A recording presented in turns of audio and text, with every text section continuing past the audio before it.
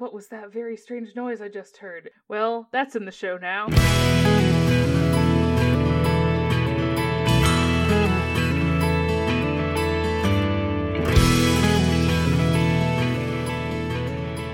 Hello and welcome to JudgeCast. This is episode 246. I'm one of your hosts, Brian Perliman, and I am joined this evening, morning, afternoon drive to work by the one and only Brogan King. Hello, hello. Hello, and we have a fun-filled, action-packed, exciting episode for you today, tonight, morning drive to work. Everyone's listening to podcasts at all hours of the day right now, Right, so it could right. be any time. Yeah, if you're listening to us for the first time because you've got literally nothing else to do, Welcome. welcome. Before we get started on this week's topic, we have two announcements that we need to make before we start. Do you want to handle the first one, Brogan? Yeah, so as of recently, I am a Wizards of the Coast contractor, thus, any of my opinions are my own and not the opinions of WotC Hasbro, just so you know. All right. So before this episode, were your opinions your own? No, they were the Borg. I just didn't have to disclose that. Hey, fair enough. Although they are kind of upfront about wanting to assimilate people. Exactly. Speaking of assimilation, so that actually segues into the next topic. The next announcement. As you, dear listener, might be aware, for several episodes now, probably about like 20 or 30 or so, it has been Brogan and myself carrying the torch of JudgeCast. Well, with this episode, we are adding an additional host. Say hello to Jacob Milicic. Hello, everyone. It's good to be here. I'm very excited for this very apropos topic to me coming on to JudgeCast. Yeah. So Jacob has joined us twice before in episode 166, where we were interviewed as Judge of the Week. The Yeah, it was collective Judge of the Week. Yes. It was a special feature that I put together when I was not the lead of the Judge of the Week project, but just somebody with an overabundance of ambition and, I guess, time. One of which I am no longer blessed with. I'll let you guess which one. Yeah, that was a very fun episode, and definitely wasn't me just trying to weasel my way onto Judge of the Week any possible way I could. Or not Judge of the Week, JudgeCast. Wow. Yep. Well, it did actually Got there. work because 2 episodes later we had you on episode 168 to discuss head judging a classic. Mm-hmm. That would be a Star City Games classic, which are largest events that they have in conjunction with their open. So, Jacob, why don't you tell the audience a little bit about yourself, your judging history, where you're at, So, what your quarantine restrictions are right now? Yeah, I'm Jacob Milicic. I live in Madison, Wisconsin, so I'm on Central Time, which is fun for coordinating things with people who aren't, because I'm in the middle of nowhere as far as the rest of the country on the coast is concerned. But it's enjoyable. I have been a judge since 20. I no longer remember when I started. Is that bad? That's probably bad. No, I think it was summer of 2014. I don't think that's bad. Started L2 2015. Well, thank you, Brogan. I appreciate you saying that. But my as I grow in the years, my memory is not what it used to be. So I'm more prone to forgetting details like my age and what I'm doing tomorrow. You'll fit right in with Brian. Yes. Yeah, I'm up there too. Just a bunch of senile guys. No. That's our spin-off podcast for the third tier of Patreon listeners. So anyway, so I've been doing this, I guess, for 6 years now, going on, and just this last year started L3. It was a very big accomplishment for me. A lot of work went into it, and then shortly thereafter, Judge Academy came, and the entire world changed. So that was interesting.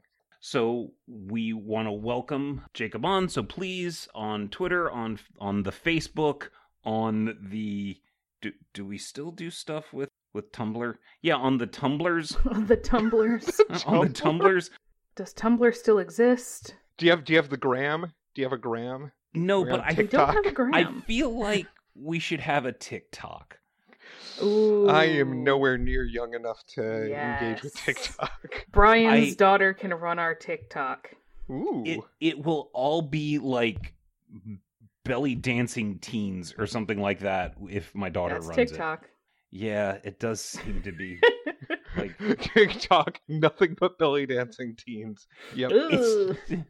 Yeah, it does make me feel a little weird, like I shouldn't even know that it exists. But another segue into what the actual topic for this evening is. We're going to be talking about mistakes, specifically making them, how to deal with them, how to handle the players, if you are a floor judge, what to do with mistakes, if you're the head judge, what to do with mistakes, and then a little bit of just general how to deal with it after the event. That is a great episode to have Jacob start on, isn't it? Fantastic episode for me to start on, because if there's one thing we can say about me coming on as a regular host of JudgeCast, it's that it is the correct decision and no one's making any of these mistake things. Oh, No mistakes here. No questions. all right. So, Boldly go. have you guys ever made a mistake in judging? A Well, just multitude. limited to just judging. Oh, okay. Just judging. Still a multitude. I am a robo judge and have literally, no, of course, I've made a million mistakes. They're the things I remember the most about the events that I judge are the mistakes that I make. And I've made several mistakes too. I very distinctly remember the first several mistakes that I made. Even 10 years later, they are very vivid in my memory. And so one of the things that we want to stress here is there is, between the three of us, I want to say like 22, 24 years of experience judging. Ooh, boy. And we've made a lot of mistakes. Back in my day, Back in my day, back before we used to make a mistake an hour. Yeah, I- well, we'd. I was trying Go to on. like channel Grandpa Simpson for a second. It's like, and we'd have to wear an onion tied to our belt until we corrected it. You had to wear the shame flare. Right, the shame flare. The point is that making mistakes is normal. It's part of learning. It really is. So I don't want to say that we want to normalize making mistakes, because that's not the goal. But at the same time, we want to normalize the fact that, yes, making mistakes happen, and there shouldn't be a huge stigma about the occasional mistake. Right? It is an inevitability. Right. It's going to happen. If you're not making the occasional mistake, you're really not stretching yourself. You're not trying hard enough. You're not growing. You know, you're kind of in your comfort zone. You're kind of coasting by. Yeah. Or maybe you actually are making mistakes and you've just kind of justified them away. Like, that's... This is that- one of the most frustrating things to me, is and this is something we all do, and it's something to some degree, whether or not we, again, care to admit that. It's so easy to look at your experience and look at your perspective and say, no. I was justified. That wasn't a mistake. Here's all the reasons I'm going to give you and give myself for why that happened. And now you may not convince your friend that you were totally justified, but you sure did convince yourself.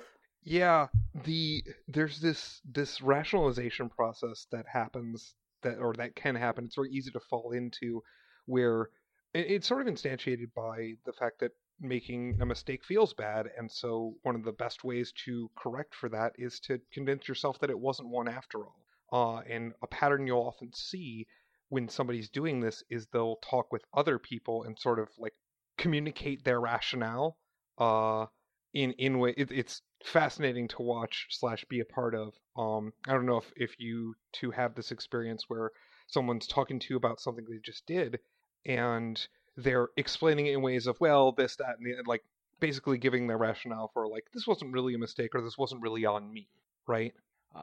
I've also seen the case where someone will be explaining a situation, and then I'll point out like an error or a mistake, and then their explanation will change to incorporate, you know, it'll remove the error or that particular flavor, like almost like their memory of the event is changing real time.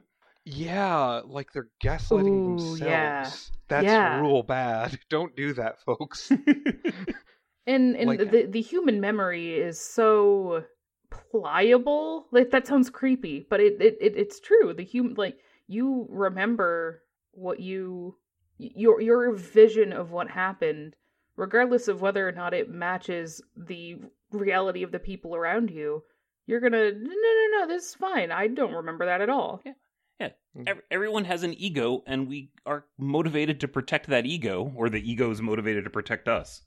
Not a psychologist, I don't know which way it goes, but yeah. So just retelling it, you're gonna start to shore up holes, and you're gonna become more certain of things, and little mistakes and errors are gonna maybe fall out of your memory, and then you end up, when someone says, "How'd you do?" you give yourself a 10 out of 10 when you made a bunch of boo boos, and there's a natural tendency where we want to hide mistakes. That's kind of internal, because no one likes to admit that they made a mistake.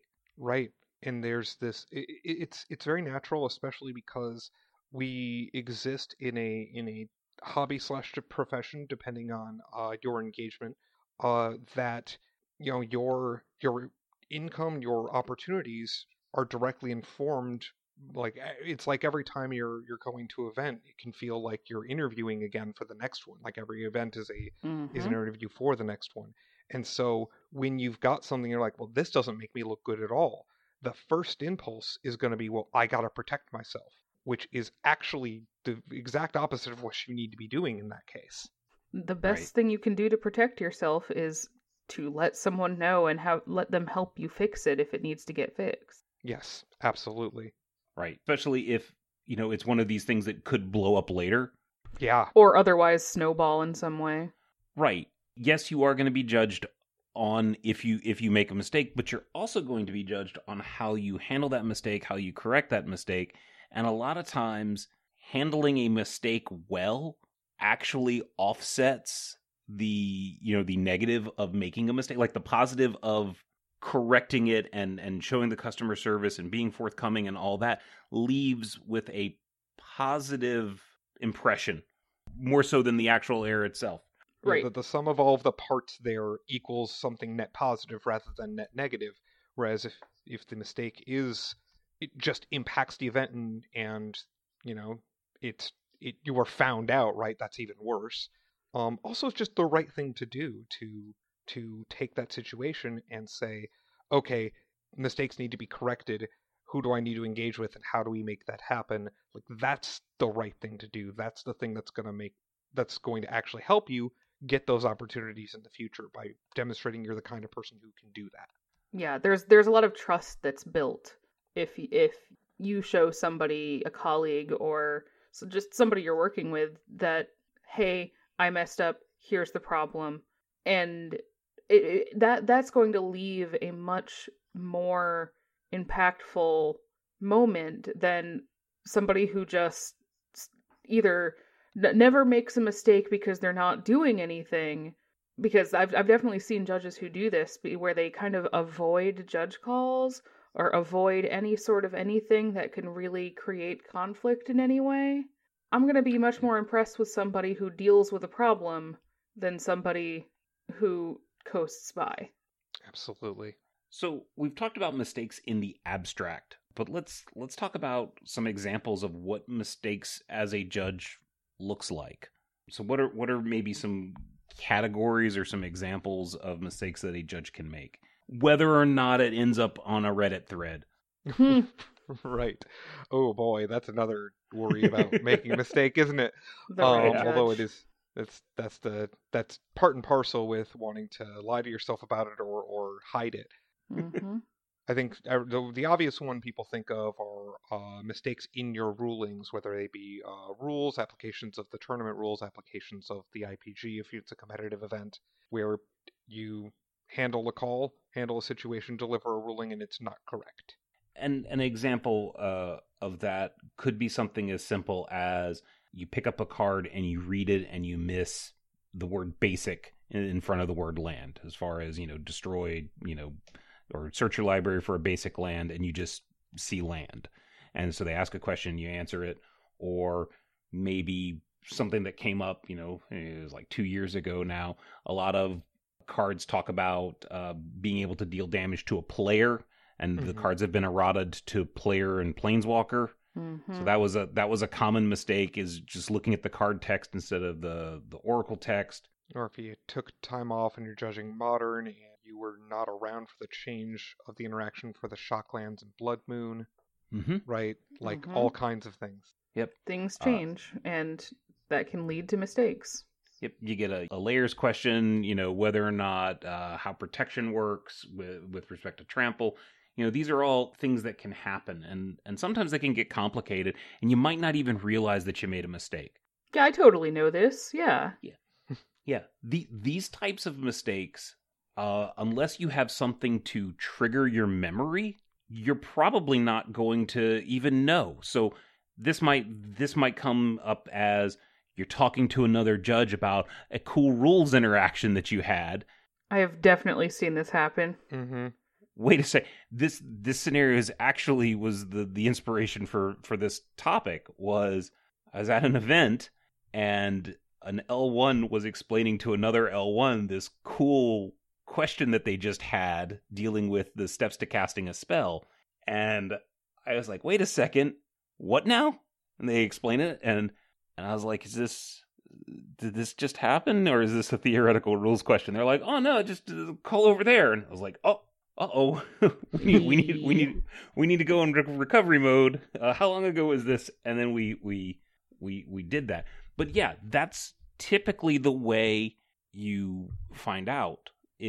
Or maybe you've got a little voice in the back of your head where you're just like, you weren't 100% sure, like you gave a ruling and you weren't sure of the answer. And then you step away to check it after you've already given your ruling.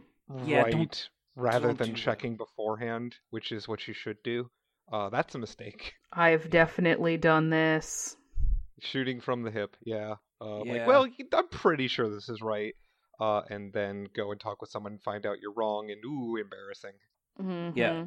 This is I'm gonna do little old man Prilliman rant for a second. Everybody pull up your rocking chairs. Yep. Pull up your rocking chairs and get the onion on your belt. I really think that when you're out there on the floor, having the memory and knowing how the rules interact so that you can confidently and correctly give a ruling should be the goal, is to not have to look it up. But if you are uncertain, then it is acceptable. Pull out your phone, check the ruling, tell the players, hey, I want to make sure that I give you the correct ruling. Give me just a second to look something up, and they're gonna respect that. I still, my personal opinion is that you should still strive to not have to look up the rules. However, cell phones and smartphones are much more ubiquitous than back in my day, where you had binders with Oracle text printed out and up on the stage, where if someone asked for Oracle text, you might have to go up to the stage and get a binder. How long ago would you say that was a thing? It was a thing 10 years ago. Buddy. Was the binder written on stone tablets with a chisel? Yeah, and actually what happened is when people would ask where the binder is, you'd be like, all right, you got to climb Mount Sinai, take a left at the burning bush. Yep. And then there you'll probably find Scott Marshall. He's got the binder. He has them. He's got it. He'll hook you up. He's still there creating those documents to this day. So right. speaking as somebody who started engaging with judging when more of these tools were available, I'm going to echo part of Brian's sentiment. I don't 100% agree about, like, I think memorizing every facet of the rules is not realistic, but broadening your knowledge base, constantly broadening your knowledge base, is important to making sure that you can deliver your rulings more expediently, and have to look up fewer of those, and also building your confidence for what you actually do know and don't know.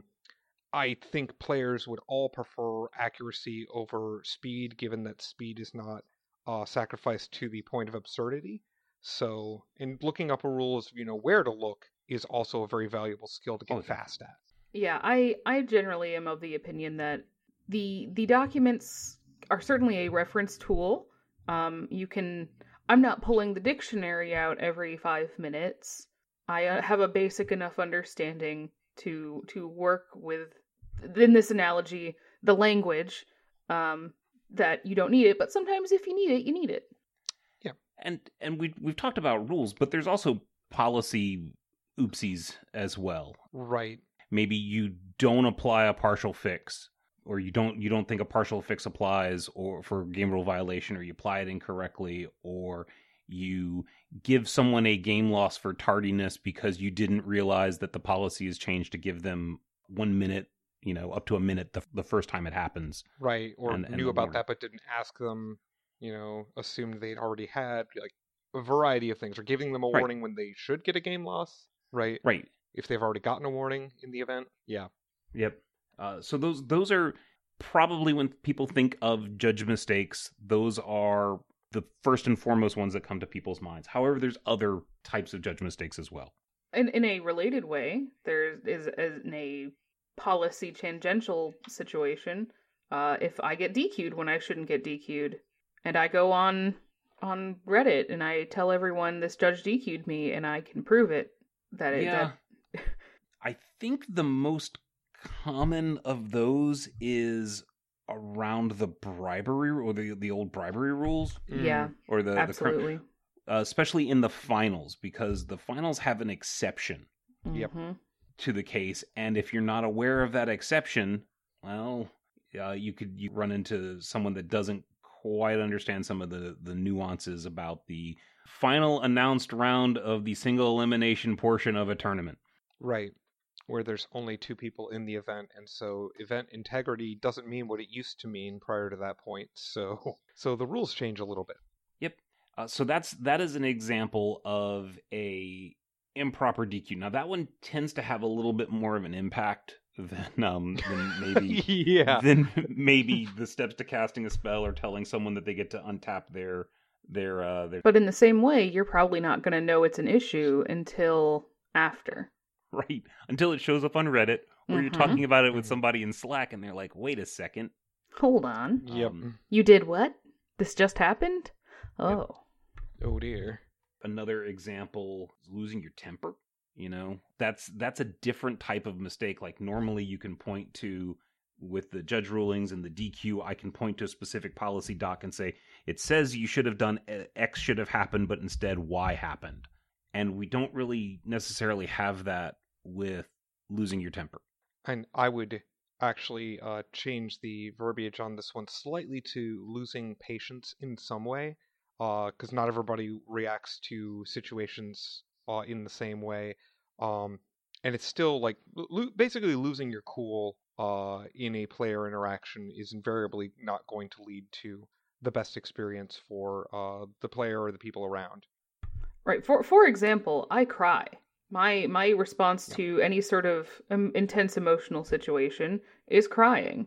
So if I end up crying at a table, even if I'm not crying because I'm for whatever reason, it's still going to look really weird. And it's not inherently a mistake that I'm crying, but something put me in this position, and it probably needs to be corrected. Right, or getting to a point where you don't want to engage with a player anymore because they're frustrating and upsetting you, and so you cut it off there because you don't want to deal with the stress. Like, in those situations, like, obviously you were engaged with that player over whatever you were talking about for a reason.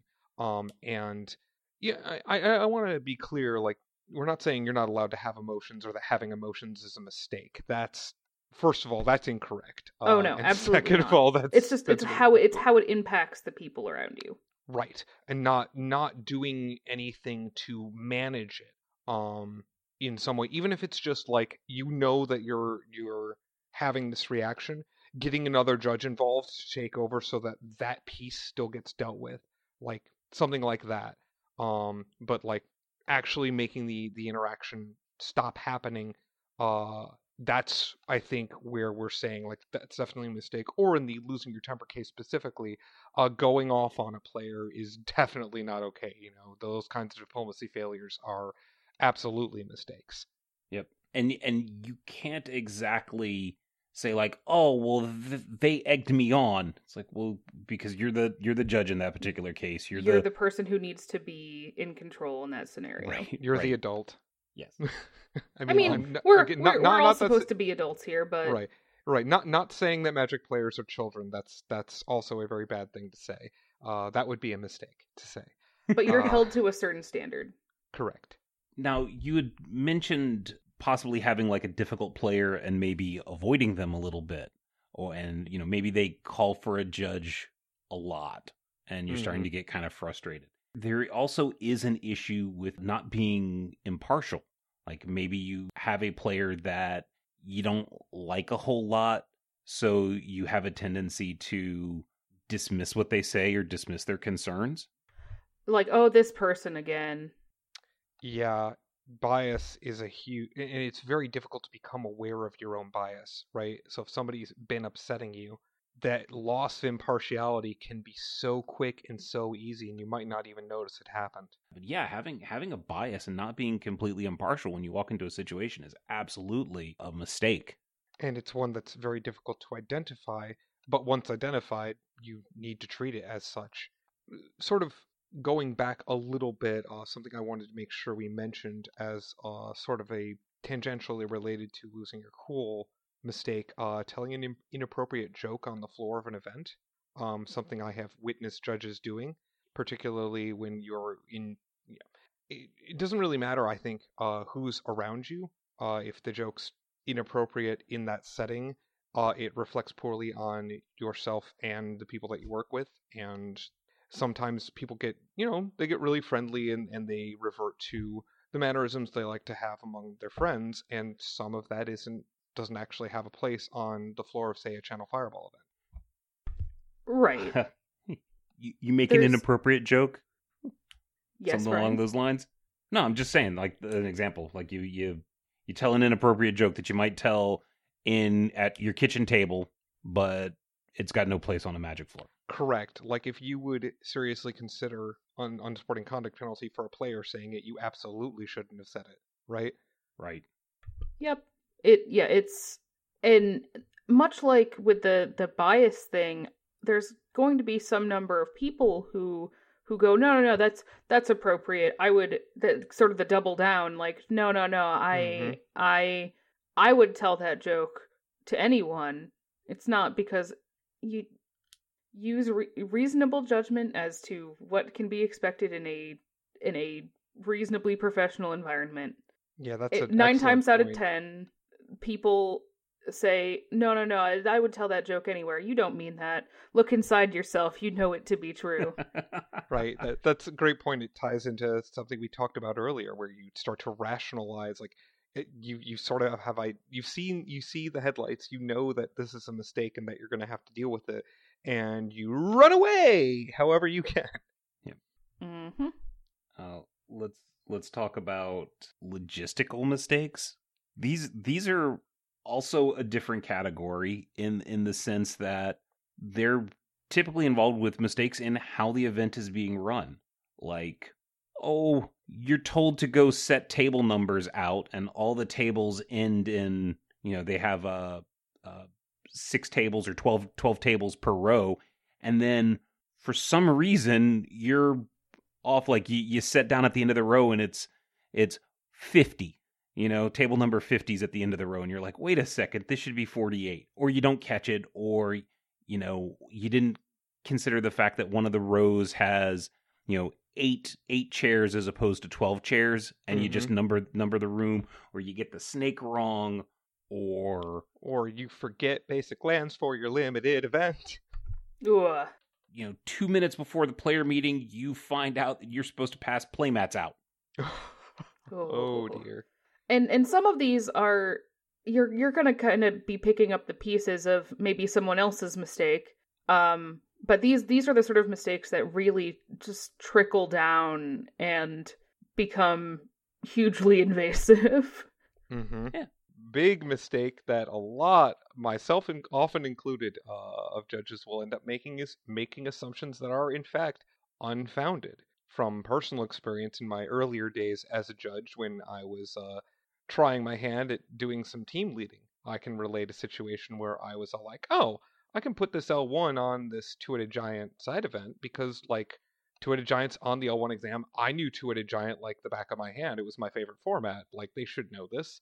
Completely uh no rational reason I should have been making that assumption in the first place, and that was a mistake. Yeah. These can also take other forms, like let's say you are the head judge of a WPNQ and you've got two other judges. Okay? You show up a half an hour before the event, you just go over some things real quick, and you think because these two judges, you've seen them around, they've done F&M a lot, you don't bother to go over to come get you when there's an appeal or a rewind or something like that, because you just assume they've done these before. They know. Oh yeah, they know. They know. Oh, Yeah, they know. Or you have a team of like 3 people, and because 2 of them you've worked with before, you just kind of assume that you don't need to go over it. The third person just knows. They'll pick it up. They know they're on the slips team. They're supposed to be at the printer at the beginning of each round. They know. What else are you gonna do? So you don't explain to them what they're supposed to do, and that's an absolute mistake. Yeah, that's in particular one that many people who I won't say many people, but like for me personally, when you're in positions of leadership, often for the first time, those are the ones that are really easy to make once you get comfortable, because now you're like, okay, well, you know, how many times has this person been on this team? They got to know X, Y, and Z, and then you don't communicate it, you don't communicate the expectation, and that's the one time that person doesn't actually know that that's part of their responsibilities, right? They don't know that, oh, hey, you've got to make sure your people are sweeping for slips toward the end of the round when you're on EOR or what have you. Yeah, this is definitely one of those things that happens sort of more commonly when you've passed that stage of it's exactly what you said. You're comfortable. You have gotten used to the flow of things. You sort of feel like you have an understanding of everything, and then, oh, no, I don't. I forgot about this, and this, or I assumed that this remained true from this tournament organizer to another. Yep. And something that I definitely did when I was a much younger judge, as an unfounded assumption that I think is pretty common there, is assuming that L3s are right about everything. Wait, well, don't fix that. We're Well, absolutely right about everything. letting people behind the hate to curtain. break it to you, L3s are still human and still make mistakes. And sometimes those mistakes can be on something even very basic because they're having an off day, remembering something from that was the policy like 3 iterations ago, Out of and practice. it's changed out of practice. Yeah, you don't like how long it's been since our last event, but you know, there is this myth, I think, that, well, once you've reached here, you know, you've got this broad knowledge, it's set in stone, and it's inviolate. And that's just not realistic or true. And that can lead you to not questioning things as a judge that you should be questioning. Yeah. That particular situation always strikes a delicate balance, because there is the L3s have been doing this for a long time, or anybody in a particular position, they've been doing it for a long time. They've got experience, they know what they're talking about, but also at the same time, that doesn't mean they're right about everything. They could be, like Jacob said, remembering 4 iterations ago. Right. So I think in that particular case, you know, you kind of have to look at everything on it as an individual event, with giving a little bit of credence, with giving a little bit of nod to the experience, but the statement still has to stand, or the ruling or the fact still has to stand on its own. Right. And I mean, like, you don't have to question someone directly if you think they might be wrong. You can look it up first and then either learn something or come armed with, like, knowing that, oh, no, I was right. This is incorrect. Right. And that way you avoid taking those situations and turning them into only education opportunities for yourself. Not that those are bad. I like education opportunities for people. I feel like this is a different episode, but the way you present, hey, you made a mistake, is also its own journey. Oh, for sure. We're talking about our own mistakes here, but trying to help somebody else who has made a mistake, and one, help them learn from it, and two, help them fix it, can be incredibly challenging. We actually covered this somewhat in an episode a long time ago. It was on reviewing Up. Mm-hmm. Yeah. Specifically, it was an episode on how to, if you were like an L1 or an L2 and you wanted to review a L2 or L3 that you felt maybe they could have done something a little bit better, how to come about it and how to approach it. And then we also did a part of that same episode where, hey, you're an L2 or an L3 and you get a review from an L1 or an L2, and it's not that glowing, hey, you did nothing wrong, A++, great to work with you type review. They actually call things out that you did wrong, how to handle that, because the first response to that is, what do they know? Or, you get defensive when someone tells you that you did something wrong. And that was episode 205. So like almost 2 years ago, yeah. It's the episode July with all the 2018. cruiserweights on it. July of 2018. Yeah, it is the episode with all the cruiserweights on it. Shameless plug, I wrote a piece about that particular thing called Coaching a Mentor on the Feedback Loop, if people are interested in thoughts on that. But that's not what we're talking about tonight, / this morning, / on your drive to work, / whatever in the heck Beepril says at the beginning of the episode. You shower, People Yes. listen to us in the shower, obviously. Please do not have your electronic device in the shower with you. Well, I mean, they're listening to us in the shower. They've already shown that they make bad choices. So I do listen to podcasts in the shower. Except I have to play them so loud, and I constantly am worrying that it's a nuisance. I had a hotel room that had a speaker in the mirror that you could Bluetooth to. So Oh you my could hear goodness. in the bathroom mirror. It was hot. It was in That's Seattle. It was the coolest thing. incredible. Yeah. have you seen on Amazon they actually have the showers with the Bluetooth speaker in the shower head? Yeah. That's wild. amazing. It's wild. I have not seen this, and now I need it immediately. I'm really curious, so please give us a review, Brogan. So, an official WotC endorsed review. So we've talked about Perfect. many various types of mistakes that you could make as a judge, and what they could look like. So that's one half of the equation. So let's say hypothetically you've made one of these. Well, what should you do about it?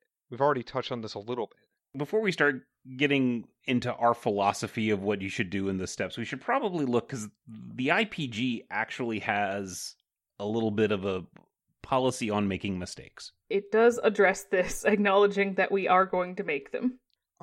This is something I used to tell. I still do actually. Every time I start training up a judge, I say it is literally the written policy of the judge program that judges are humans and make mistakes. I'll show you the document where it says that. And That's delightful. I love it because it's a way to emphasize that this is expected and we have a policy for how to handle it. Yeah. When you think about it, if you say that you have a 2% failure rate, or you make, on the decisions that you make while judging, you make a mistake 2% of the time, that's, 1 to 3 mistakes an event, depending, maybe more, just because you're making a lot of decisions. Even if they're not necessarily judge calls, they're still decisions on when to pass out slips, when to take pairings down, how to number the tables, various interactions with players. It's just, even with a low failure rate, you're still going to make oopsies. So Whether or not you are conscious of the fact that you're making decisions, you are constantly making small corrections, decisions, and judgment calls as you move about the floor and whatever it is you're doing. So the stated policy, I'll just read this verbatim. Judges are human and make mistakes. When a judge makes a mistake, they should acknowledge the mistake, apologize to the players, and fix it if it's not too late. If a member of the tournament staff... so those two sentences kind of tells us what you should do immediately. You've got to acknowledge the mistake, apologize to the players, fix it if it's not too late. Then, if a member of the tournament staff gives a player erroneous information that causes them to commit a violation, the head judge is authorized to downgrade the penalty. For example, if a player asks the judge whether a card is legal in the format and is told yes, when that player's deck is found to be illegal because of these cards, the head judge applies the normal procedures for fixing the deck list, but may downgrade the penalty to a warning because of the direct error of the judge. Mm-hmm. Now, one note is that's a judge at the event, not the judge last week right. at some other event or internet judge. Actually had that a few years ago. Judge last week said this card was fine. Was there a recent banned and restricted announcement? Because it might have been. No. Oh, that's unfortunate. It was if a player clearly acts on erroneous information provided by a judge during the game, the head judge may consider a backup to the point of the action taken, even if that action did not lead to a violation. Mm-hmm. So, for example, I want to cast a counter spell. I ask the judge if I have, if I can respond. The judge looks and goes, no. So I don't cast the counter spell. Okay. When the rules of timing and stuff like that, I very clearly could. When we discover that, well, the head judge can consider a backup. They might not be able to. Too much we still use the backup rules.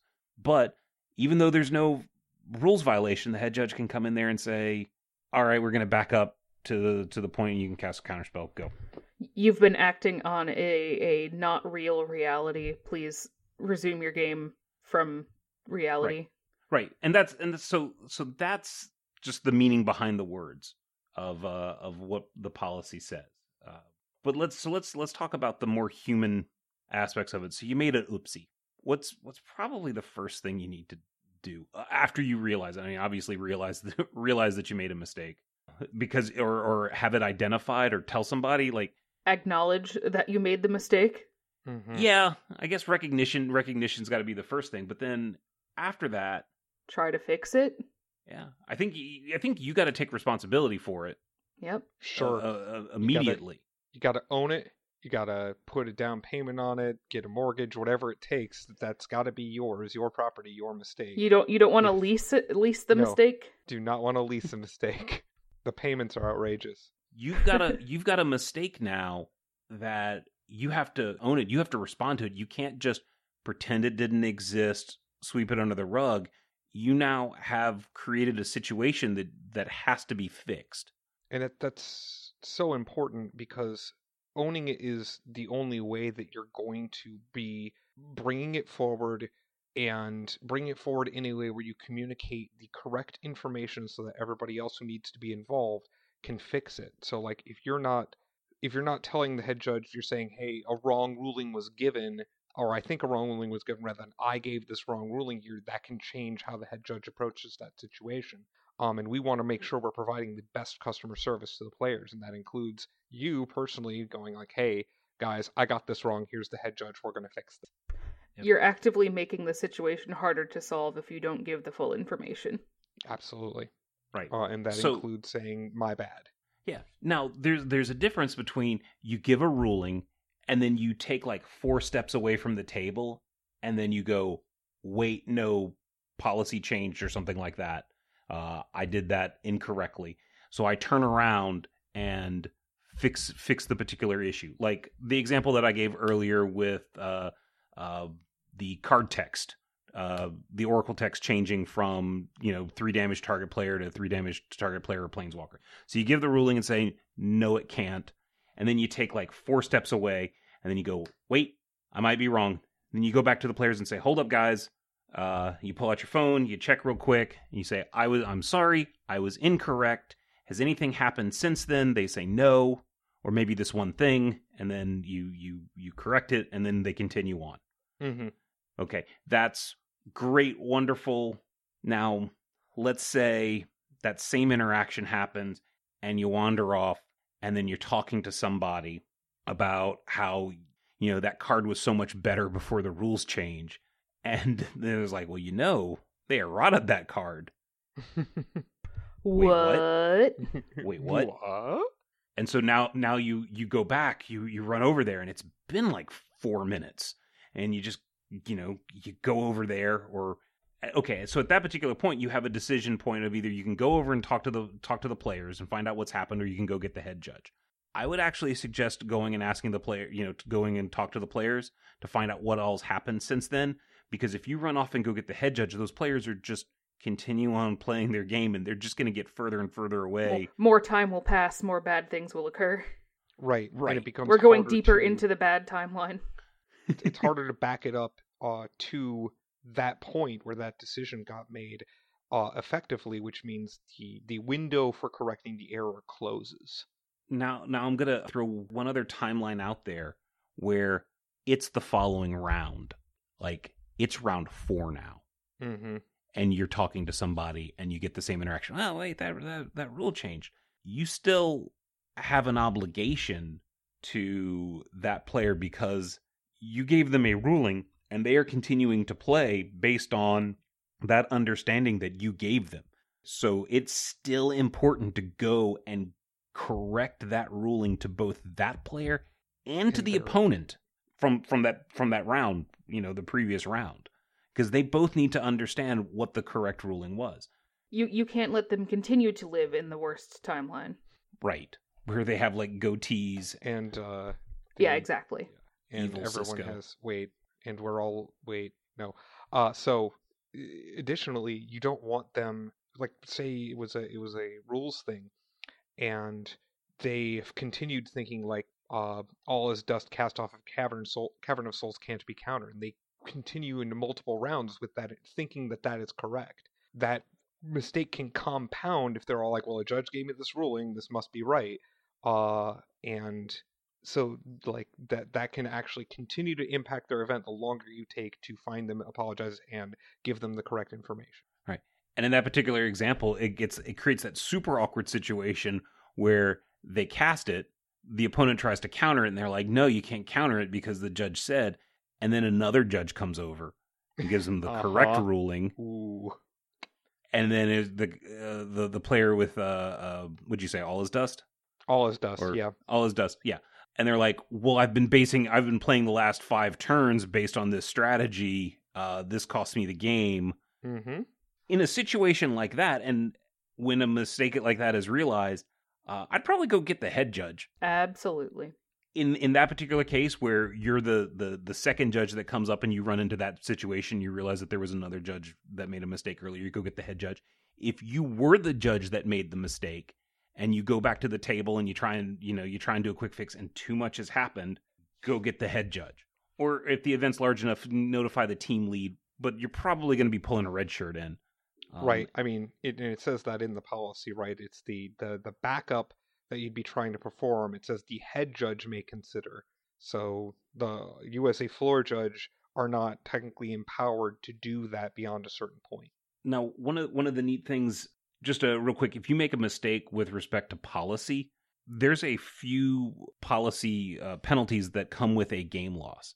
And in the IPG, it actually suggests that the head judge be the one that gives anything a game loss or higher. Now, it carves out some exceptions, but with the exception of those exceptions, everything game loss or higher needs to go through the head judge. And one of the reasons for that is the mistake of improperly giving a game loss is significantly harder to fix than any other mistake. Like, if you make a rules oopsie, well, they're still playing a game. If you give a game loss incorrectly, and they've scooped up their cards, you can't fix that. So that's why they carve out that particular thing for just the head judge to give, because you can't put that toothpaste back in the tube. It's definitely happened on the floor of an event I was at shortly after drawing extra cards became a warning, before drawing extra cards became a completely separate infraction with a flowchart. Oh no. So Fair. See, there's some beef here. Look, it's a topic for a different episode. I don't actually have a problem with hidden card error.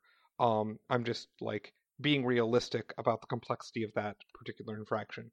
But yeah, like this is another case where somebody made an assumption that, well, this is how it's worked for N years. So they drew an extra card that's a game loss, boom, done. I don't need to get the head judge. I've been doing this for, 7 years or whatever it was. Well, that's a mistake that's hard to correct. And that's why that policy is there. Yeah. And that's another one that just spiraled down through a series of making an assumption and Yep. It all occurs in one decision. We got mistakes on mistakes. We're making a mistake sandwich. Right. And sometimes these mistakes can be pretty bad and have a pretty negative effect on the player. Now there's some players that are, I don't want to say they're always going to be the argumentative and I want a refund kind of thing. They're going to be upset when you make a mistake. And if it's sufficiently bad, maybe go and talk to the TO or offer that they can talk to the TO after the event. I mean, there is a customer service aspect of this where a mistake was made by the tournament staff. The tournament staff needs to try and make it right as much as they possibly can. However, we're kind of bound by policy, so we can't necessarily be making up fixes. Just kind of looking at the board state and going like, oh, well, if we just this seems appropriate here. Yeah, put those lands back in the hand, then we can just continue on from there, and everything's fine, right? Everyone's cool, and that fix is not what the actual problem was. You're just kind of shooting from the hip. That's not an option that we have. We can't necessarily just wave our hands and fix a particular situation, because the two players are playing a game, and there's going to be one person who wins that game and one person who doesn't. So sometimes talking to the TO and taking the players to the TO after the match is over is completely the correct thing to do. That can open up some additional doors, and also makes the TO aware of the fact that there's a situation, and can better accommodate that player. Yes. Yep. And they're empowered to do things that we cannot. And sometimes it is the case that you will be part of a situation where you think things have escalated for a player to the point where you want to get the TO involved, but you're not the lead person on it, for lack of a better way of putting it. Like, it wasn't your mistake. Like, sometimes it's, even if you aren't the primary, I guess, on the oops, getting the TO involved is still good in those situations. So I guess what I'm saying here is, like, we are a team when we're at events working with each other, and one of the things we can do as a team is, if somebody you're working with just doesn't seem willing to go into that, or is not pursuing that line, being the one to sort of lead the charge and being the one to break the bad news can be very helpful for a lot of people, and for people's mental health. Yep. Now, let me ask you guys your opinion on this. So, floor judge makes a mistake, okay, and it costs. It creates a problem. It puts the player in a disadvantageous situation. Okay, you, the floor judge, you've owned the mistake. Do you think, and this is opinion, it is better for the floor judge to make the apology, or for the head judge to make the apology to the players, or both? I think that it is going to be more impactful initially to say it yourself, but I also acknowledge that I am somebody who can handle that conversation better than some people can. So I really think that it's dependent on the comfort levels of the various people involved. But if given the option, and if they're comfortable with it, I think the person who made the mistake should acknowledge it first. I have a strong preference for the person who made the mistake being the one to connect with those players again. You've already, that person, whoever they are, has already established something of a relationship with the players, and it's their mess up, right? And so I think, speaking as somebody who's played at an event on occasion and had judges interact with me who've done things or made mistakes, I feel so much better when it's that same person who's like, I told you this, or I said this, or I did this, and that was not correct, and I am sorry. Whereas I'm not saying it's a bad thing if for example the head judge comes in and says it, but for me it feels better as a player if I get to interact again with that person. I can ask them questions, or there can be a catharsis moment for the two or three people involved, where Because I found, in my experience, players are very forgiving, generally speaking, believe it or not. Especially if you come into it with a sense of humility, with a sense of purpose, saying, this is what I told you, this is what happened, and that was wrong, and I am sorry, and what can we do to correct this? It's sort of being the one to extend that olive branch, I think is better, but I'm not saying that has to be what happens, because I think Brogan raises a very good point, that the comfort level of the individual who would be making this apology, if they're not comfortable doing it, there's a possibility that it will not be delivered in a way to be received well by the players, and that could escalate a situation that we don't want to escalate. Does that make sense? Yeah. I think Absolutely. that the apology needs to be given in way that the players will most be receptive to. If the player very clearly doesn't want to hear from the judge that made the mistake, then that's probably not the right person to be doing the apologizing. Right. Although I also want to say that, as the head judge for an event, you own that event. Like, whatever happens, you're responsible. If it doesn't happen, you're responsible. So you need to, you're not the one that made the mistake, but you're the head judge. So you should also be involved, be making the apology, taking steps to make it better. I do see a lot of value in the floor judge who made the mistake apologizing both for the player and the floor judge that made the mistake. Right? I think there's some value in going through that uncomfortable experience. Like that's a growth thing. It also gives you the opportunity to sort of prove yourself to those players, like, I made a mistake, but I'm also acknowledging I messed up. Whereas if you don't have to, if the head judge does it, then then those players look at you going, oh, they can't even solve their own problems. Yeah, and one of the things you're doing in that situation is you are demonstrating that judges are people that players can expect to have integrity, and that is very important.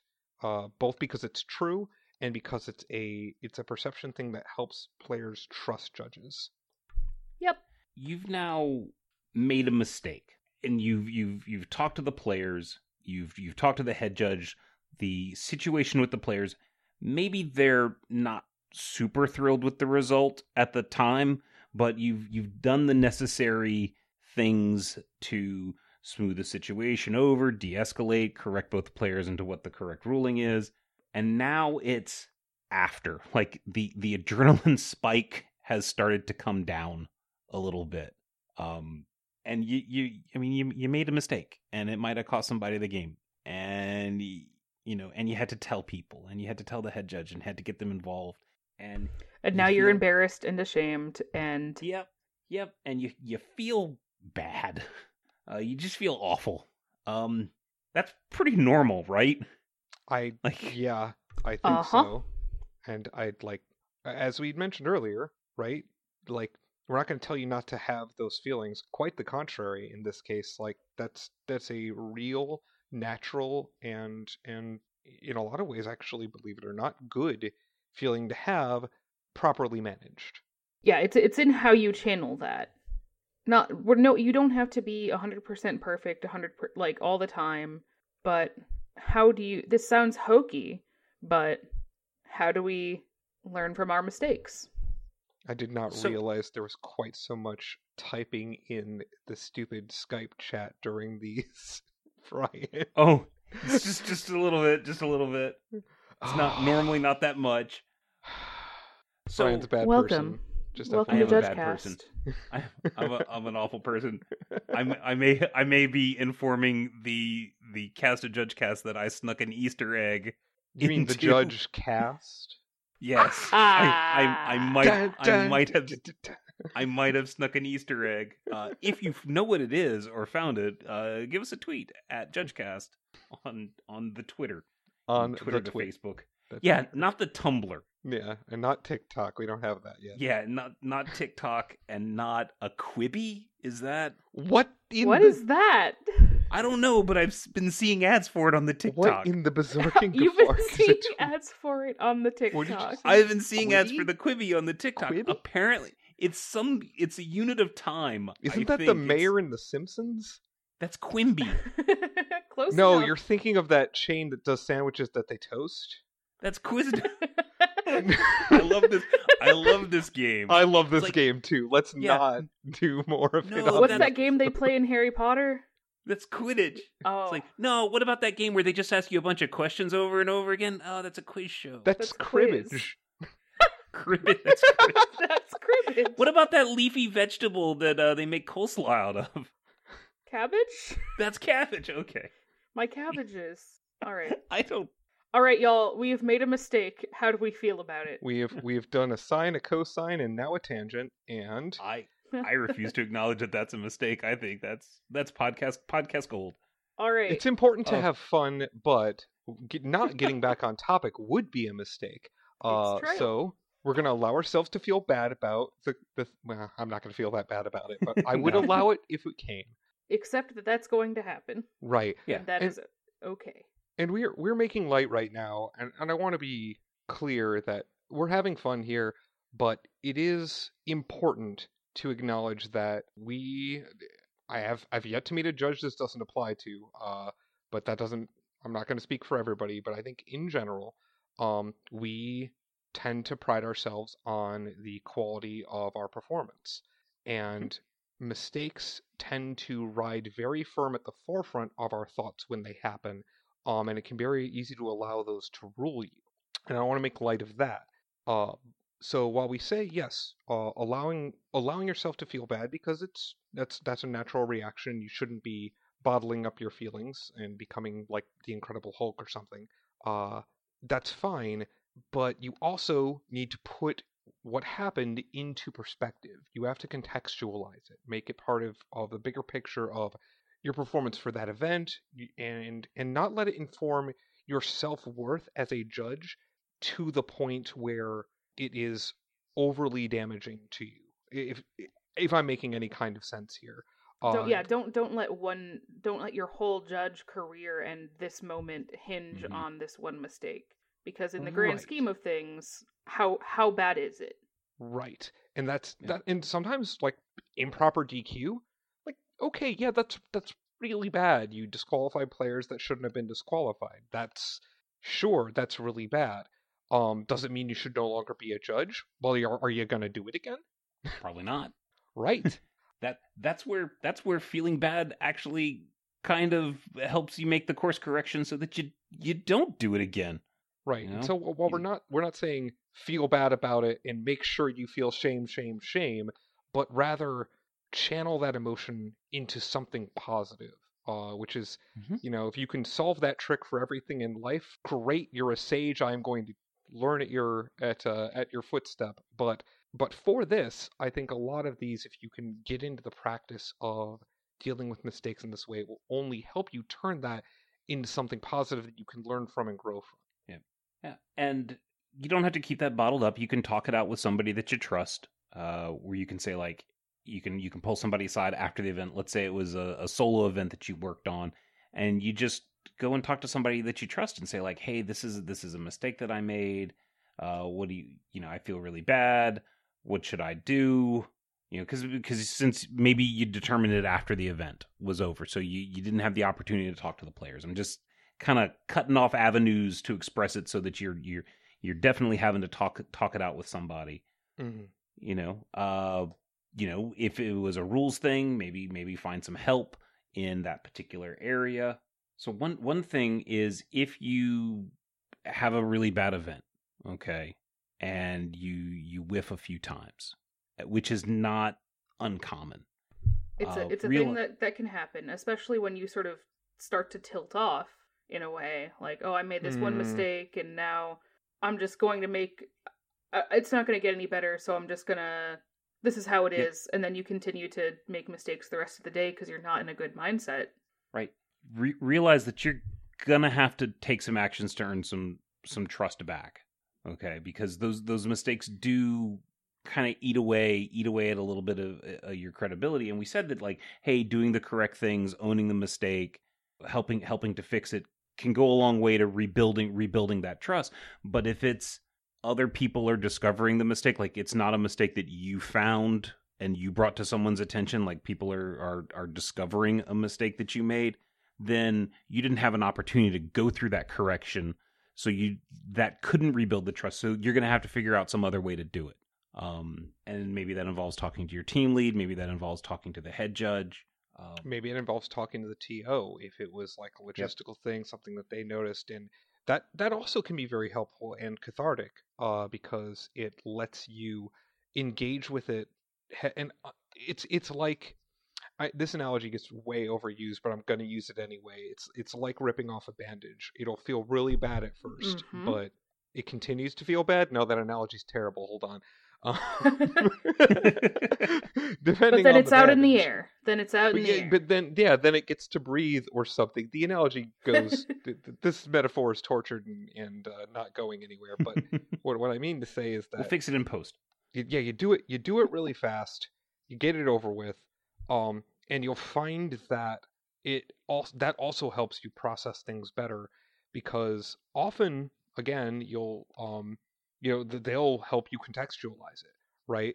Because somebody who didn't make the mistake is far more likely to be objective about where that falls in the echelon of thing bad do. Right. If you go to them and you say, I made all these mistakes, and they go, that didn't even register for me. You're fine.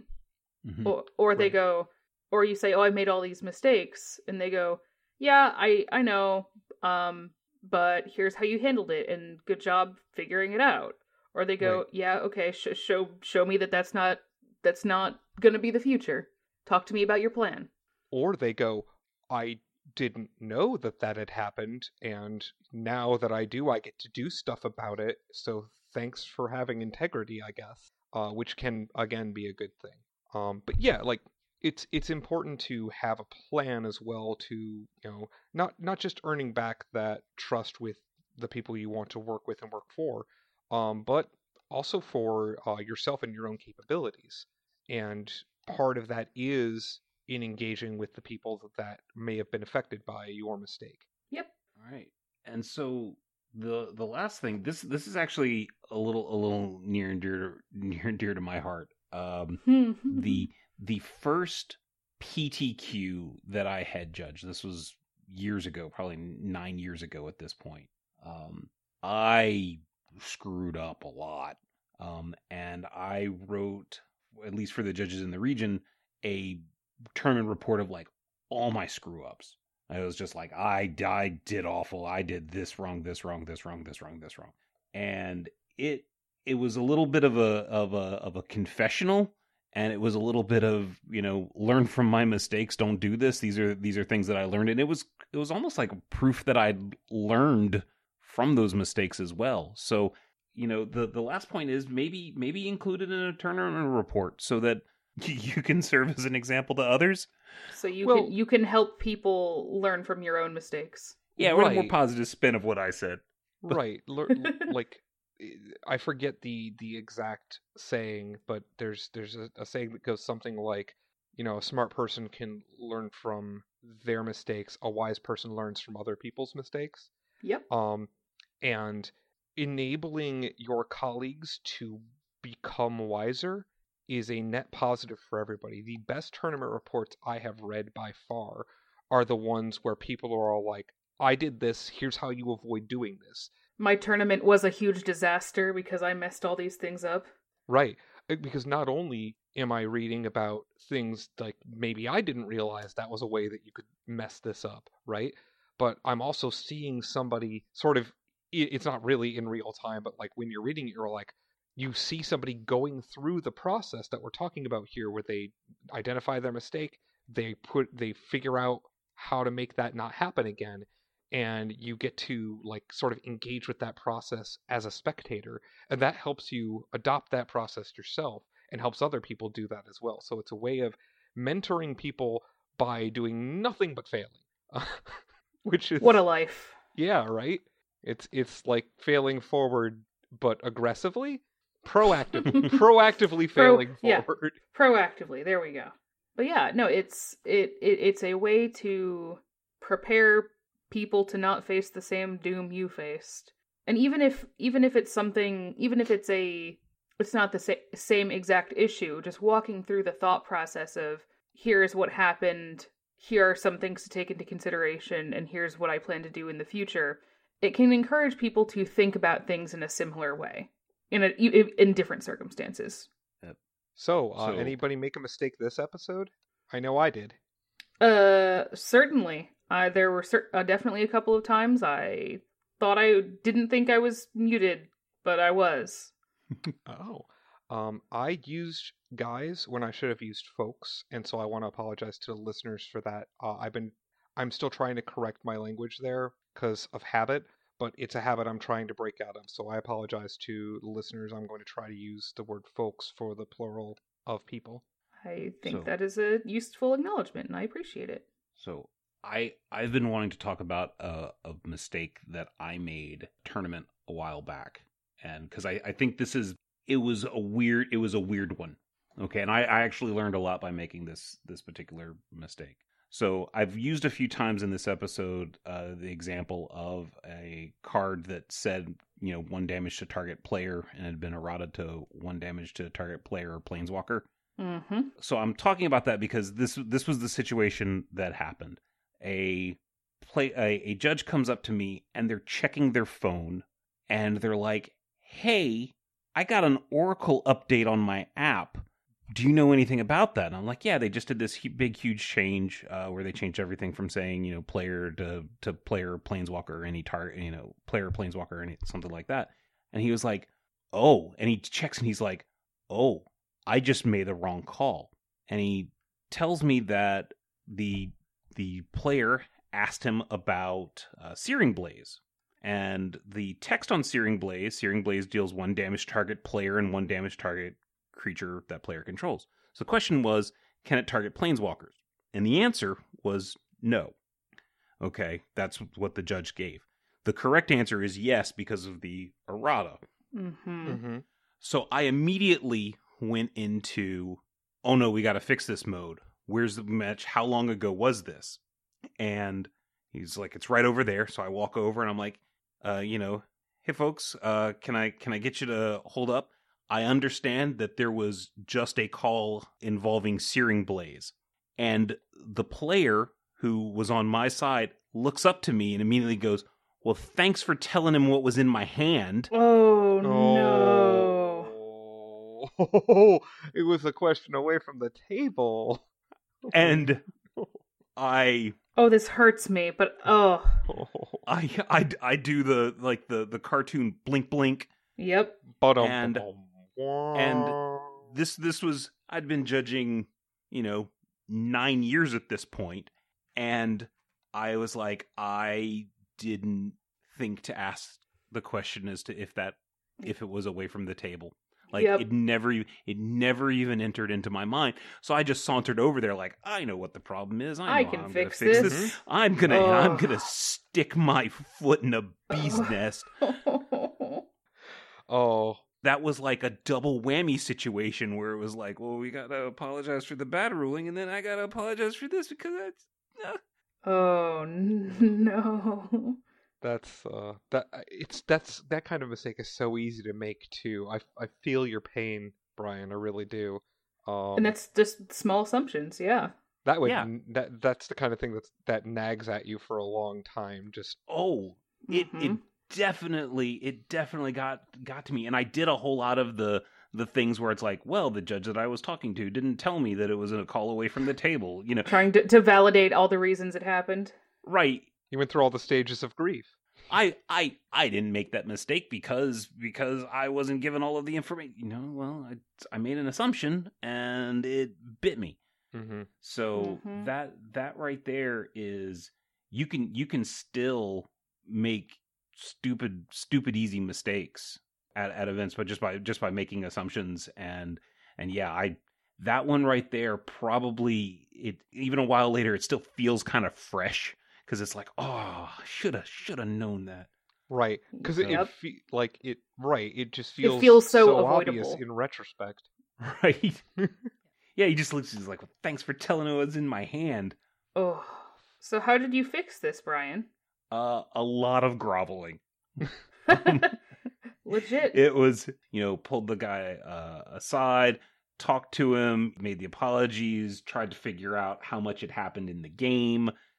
Turns out it was too much to rewind, and not being able to hit the planeswalker for damage had, put him in a negative situation in the game that he wasn't probably going to be able to recover from, even though he still had the Searing Blaze in his hand. It was now too late. Oh.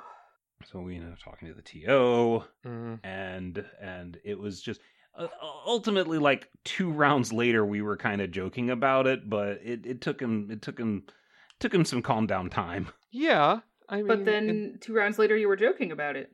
Yeah, in the kind of like nervous, like, sorry about the mistake, he kind of Yeah. joking about it. Yeah. oh, Yeah. boy, I'll bet you that player remembers that the entirety of that interaction. But that's why, once again, it's good to go over there and to deal with it, make the apology, etc. Because they're going to remember that part too, right? And that's very important for demonstrating to players what they should expect from judges, right? In those situations, Setting a good example. Exactly, because if they think that a judge is going to go, whatever, guess that's your problem now, ha ha ha, they're not going to want to involve judges if they can help it in the future, and that's the opposite of what we want. Yep. All right. So that kind of sums up mistakes, making mistakes, what they look like, how to deal with them, how to handle them, what the policy says. When I make mistakes, I salt them heavily. Salt. Salt's what you use to turn the flavor up, right? That's what that does. Yes, absolutely. You turn flavor to high. Yes, it turns the flavor volume to on. Sorry, I interrupted your legitimate, serious thing you were talking about. Well, Brian. no, I was just looking to see if we were, we talked about the various aspects of making a mistake. I feel like maybe there's one more mistake that we could talk about. Oh boy, Oh. That segue sucked. I don't want to know but you, but that segue is the worst. What? Oh, is it bad? Oh, Was it bad? Should I cut it? No. No, it's funny. I'm joshing Okay. you as part of the. Okay. I'm yes-anding you with a no but. If that makes sense. Yeah, it's a yes Look, and I'm on that a sounds whole an other awful level. lot This is like Inception. We're gonna go layers deep. Get it? Layers, because we're. You're here to talk about layers, huh? Yeah. Yeah. Well, I'm here to say that I, going forward, will not be here to talk about layers. What? Or What? other non-layers things. As a part of my starting this contract with Wizards of the Coast, I am also no longer going to be on JudgeCast. Which is crazy. Like, I genuinely, looking at, when did I start doing JudgeCast? I had, time means nothing. Here's a funny thing. So Jacob is like some sort of harbinger, because his first episode was episode 166, where he was the judge. He did the Judge of the Week interview. At the end of that episode, CJ Schrader announced that he was no longer going to be on JudgeCast. That was episode 166. That was Jacob's first appearance. I am a JudgeCast assassin. Right. Yep. So not saying that it's Jacob's fault, but it's totally Jacob's fault. It's basically my fault. Look, I'm gonna own it. I'm gonna acknowledge it. I'm gonna put it into perspective. Like, I don't have control over the decision. I'm gonna make a plan so the mistake won't happen again. I'm a permanent host, so now, like, I have to kick myself off, I guess. You're next. We spent the whole episode talking it out, so episode 166, CJ left, and it was just Mr. Dunks and myself, and we had a few guests on, and we decided that there was this project called the Feedback Loop at the time, and we wanted to do a. Are you talking about the review, Brian? Oh, Which is I a am totally talking- different thing. I am talking about the review. I'm sorry. And it was a project where, if I recall correctly, it was a a Facebook group where you could post a review and get feedback on the review that you were writing. Mm-hmm. And we have what we informally called Hugsy episodes, where we don't talk about rules, we don't talk about policy, we don't talk about tournament logistics. We talk about like soft topics, kind of like this, making mistakes. And we were like, okay, well let's do one on reviews. So let's have Brogan on, just to talk about the topic. It wasn't any sort of interview for a replacement or anything like that. And after the episode, and Brogan left, signed off, Jess and I kind of sat there and talked to each other, and we were like, she was really good. What do you that went really well. What do you think about talking to her about offering her the permanent host position? And we both were on board. And I remember talking to Brogan on Facebook and offering the gig to her. And Brogan, I don't know if you remember this, but you were saying like, well, how regular is this going to be? Because I really don't want to sign up for something and have it be super intermittent. I really work well with the schedule. And I was like, we got schedule. So that was episode 169 that we had her on in March of 2017. So 3 years ago. What is time? That's so absurd. Like, I've been a listener of JudgeCast for quite a while now, and learning this when I was reading the show notes for the episode, I didn't realize it had been that long either. So here's a wacky thing where you talk about mistakes. JudgeCast had its 10-year anniversary in January. And we missed it. We missed it. But 10 years. But anyway, this is not about JudgeCast. This is about Brogan. So Brogan, she came on for another episode 171, which was the Amonkhet's release notes. Since we'd done a Hugsy episode, we wanted to do a rules-based episode. And Jess and I were talking at the time, and Brogan really filled a niche that we were lacking. Jess did a lot of events. I was into like policy philosophy, and we were both decent with the rules, but Brogan brought a community interaction that we lacked. So it was a really, really good fit. And with episode 172, she joined us permanently. That was in May of 2017.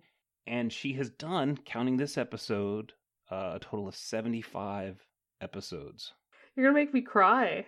Again, I respond to any strong emotion with weeping. So it's not. I'm not sad. I'm just feeling strong feelings. That's a mood, Brogan. I think that's the way you say it, right? That is a mood. Yeah. It's a big mood. Substantial mood. Yeah, sizable mood. You've added a lot to the show. You've given a lot of perspective that was different than any of the other hosts. You brought a quirky, fun sense of humor where you have like that young humor, them young folks humor, but you're like hipster enough where you know some of the old stuff too. I'm glad that I can be the intersection of your humor into the youth humor. Yeah, you be both digital and analog. It's great. That's honestly that's the I think what my people within like 5 years on either side of my age have going for us. Yeah, we're Zennials, yeah. It's weird. Yeah. So wish you the best of luck at Wizards. Hope we can still continue talking wrestling nonsense. Oh yes. Afterwards. I'm very excited to watch Bizarro WrestleMania. Oh yeah, WrestleMania where they're like filming one of the things in a graveyard, I guess, is going to be a thing. Is what? Yeah, there's a... Hold on, Brogan's leaving and all, but let's talk about this graveyard wrestle thing. What? AJ Styles versus Undertaker is going to be I forget what they called it match. Like they made up a silly name for it. I've got it. Brogan's going to beat me to it. A boneyard match. A boneyard match. So speculation, scuttlebutt, is this going to be like a buried alive match? It's like a falls count only in specific coffins match. Oh, in specific. If you call it the boneyard, someone needs to get clubbed upside the head with a femur. I mean, clearly. Well, the Undertaker's involved, so I don't know why AJ Styles is fighting the Undertaker, but whatever. Like, Brogan's Doesn't leaving matter. and it's sad. I too am 'cause- sad that AJ Styles is fighting the Undertaker. Yeah, But why I can't would be. AJ Styles fight Kenny Omega? I need that in my life. Same.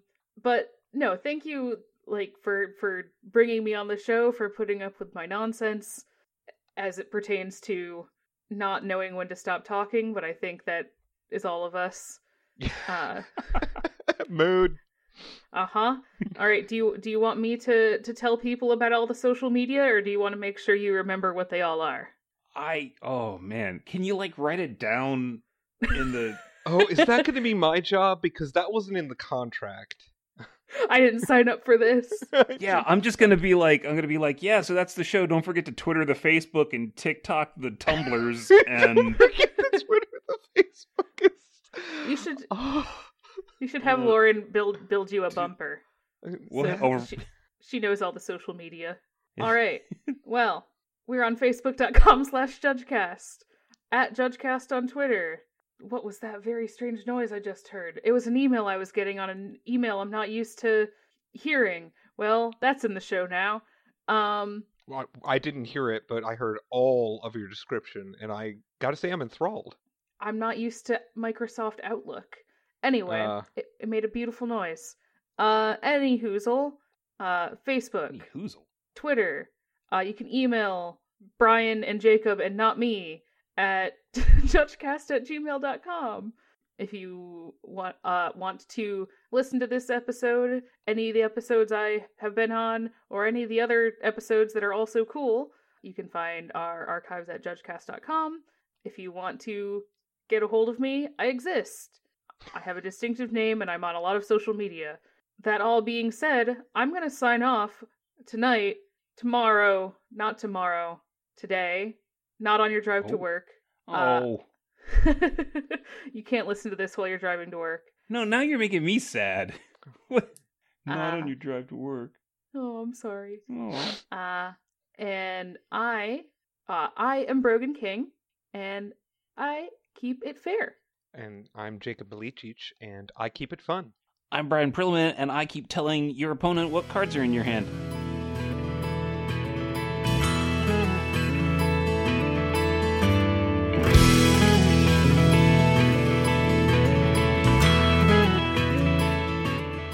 Stop. Perfect. I haven't learned a thing. Oh, it's very important that you not only acknowledge the mistake, but repeat it as often as possible. Well, that's the only That's the way you can coping be sure that it's a mechanism. mistake, right?